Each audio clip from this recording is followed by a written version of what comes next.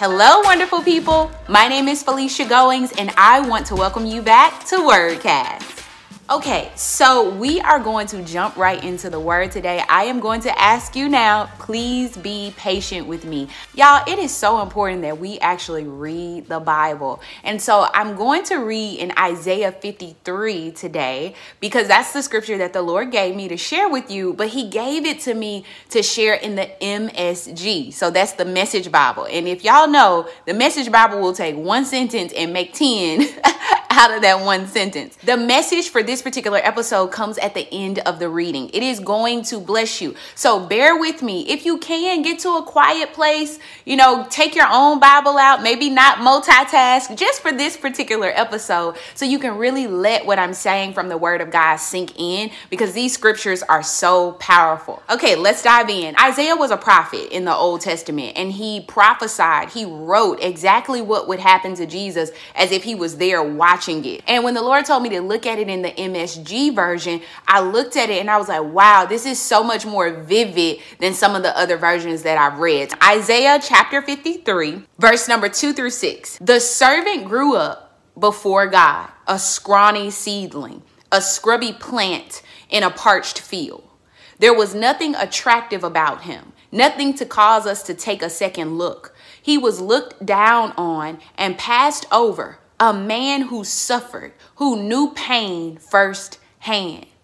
See, a lot of times we see Jesus as this untouchable figure, even in the process of him dying on the cross. That's what this passage is detailing. It's telling us this process of him dying on the cross. One look at him and people turned away. People looked down on him. They thought he was scum. But the fact is, it was our pains that he carried. It was our disfigurements. So if you study the scriptures, you'll know that people were looking down on him in the process of him going to the cross because he was so brutally beaten and mangled, and his face was disfigured. They had torn and snatched patches out of his beard. And while they were sneering and looking at him and cringing, what they didn't realize, it was their sin upon him that had him looking the way that he looked to them. All the things that were wrong with us was placed on him.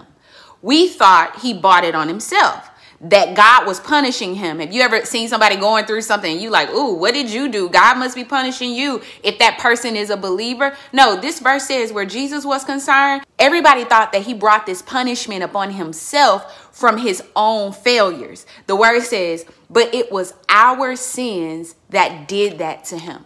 It was our sins that ripped and tore and crushed him. Our sins, the word says. He took the punishment, and that made us whole. Through his bruises, we get healed. We're all like sheep who've wandered off and gotten lost. We've all done our own thing, gone our own way, and God has piled all our sins, everything we've done, on him. We're almost done with the reading. He was beaten, he was tortured, but he didn't say a word. A lamb taken to be slaughtered, and like a sheep being sheared, he took it all in silence. Justice miscarried, and he was led off. Did anyone really know what was happening? He died without a thought for his own welfare, beaten bloody for the sins of people. They buried him with the wicked, threw him in a grave, even though he'd never hurt a soul or said a word that wasn't true. Last verse. Verse 10. Still, it's what God had in mind all along, to crush him with pain. When we understand the severity of what Jesus went through, it can bring a question to mind that says something like, why would God allow this crushing pain in Jesus's life? And here's the message that the Lord gave to me. It was a rescue. I'm going to share some of my notes from my conversation with the Lord. He said to crush Jesus with pain was a rescue so that God could make salvation available for you. And there are some of you tuning in right now who've gone through crushing pain. God wanted me to tell you it was a rescue. Now, I'm not talking about people dying prematurely or somebody being negligent on their job and getting fired. That's not a rescue. I'm going to pick back up with my notes. I'm talking about you praying, putting in the work, doing the best that you can do, following the steps that you thought were right, wanting something that you know God could have given you, but he didn't. It was a rescue. A rescue from what? Settling.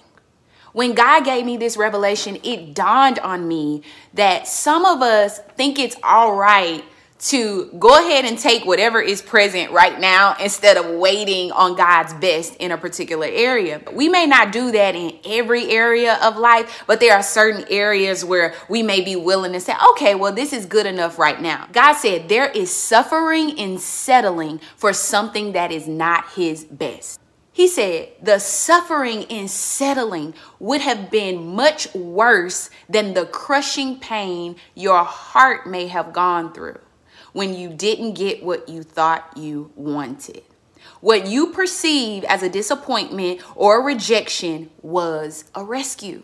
Again, I'm not talking about people dying prematurely or, tragedies happening, trying to say that, oh, everything God does for a reason. No, that was the devil. That was not God. That wasn't a rescue. That's not something God wanted to happen. He doesn't want people dying prematurely.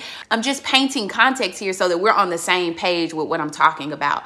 I'm talking about you not getting what you thought you wanted at the time that you wanted it.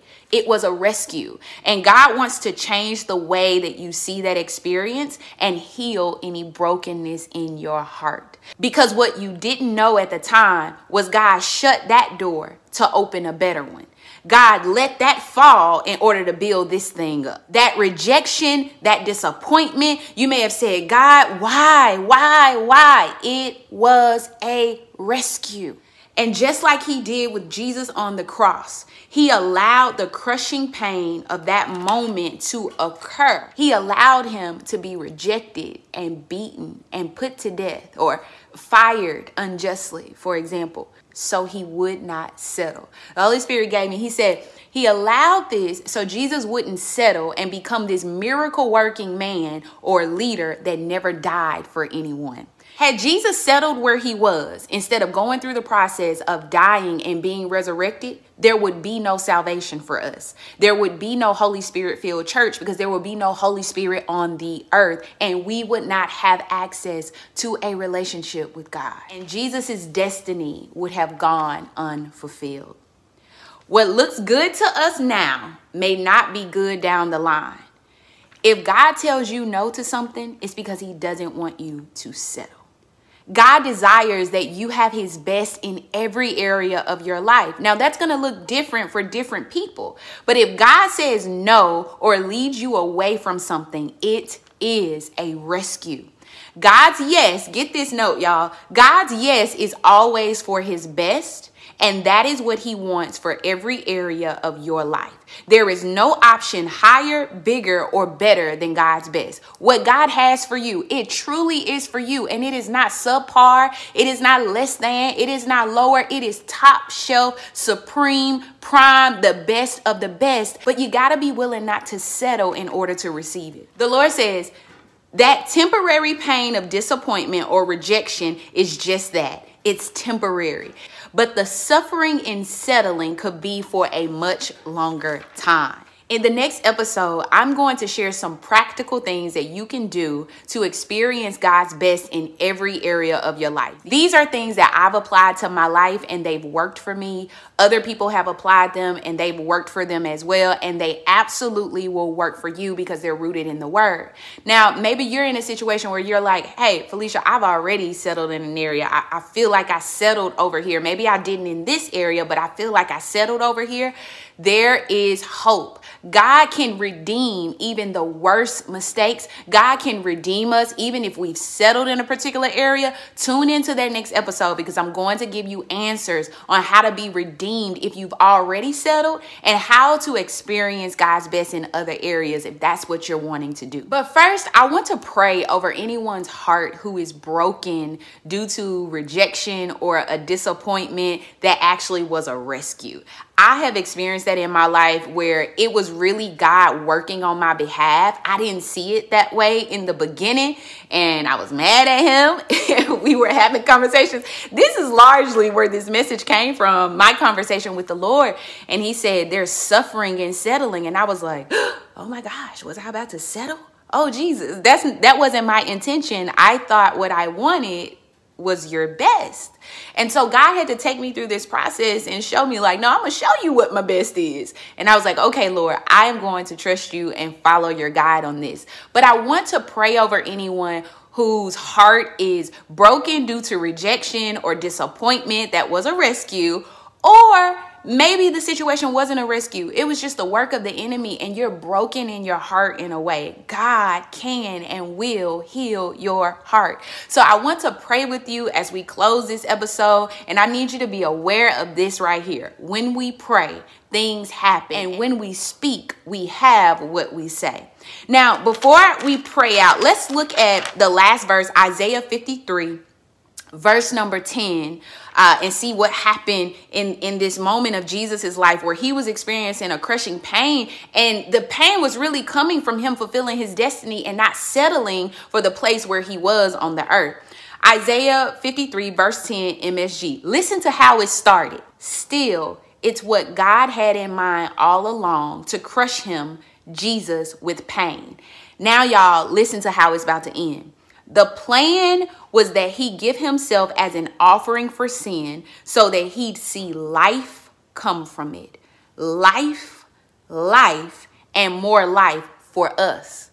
And God's plan will deeply prosper through him. You are about to deeply prosper as your heart gets healed and you move forward with God. I am telling you, there's something so much better on the other side of this. If you are experiencing a broken heart from rejection or disappointment of any kind in any area of your life, whether it was a rescue or and God was trying to help you not settle, or whether it was the devil trying to hold you back, we are about to get the healing right now and move forward into God's best.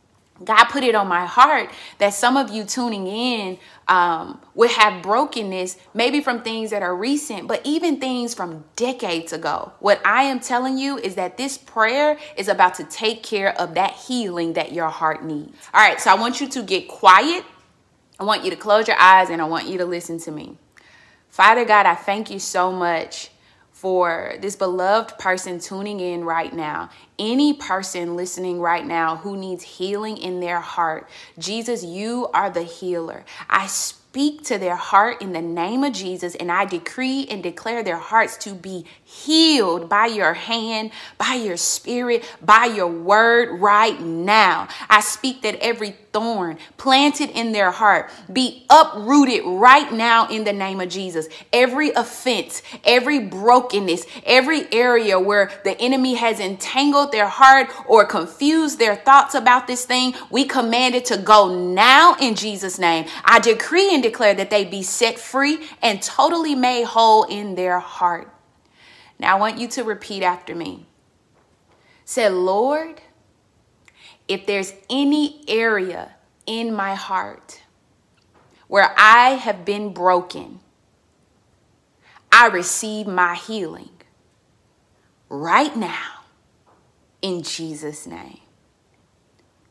Thank you, God. Y'all, it's that simple. And sometimes we can move so quickly through prayer.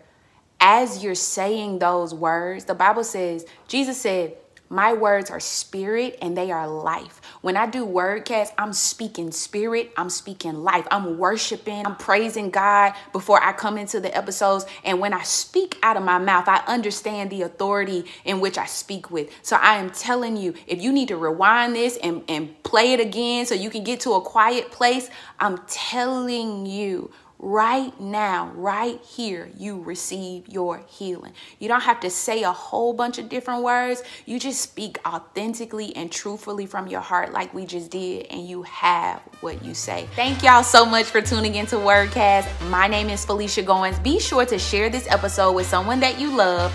Like the episode, subscribe to Wordcast. I love you, God loves you, and I'll see you next time on Wordcast.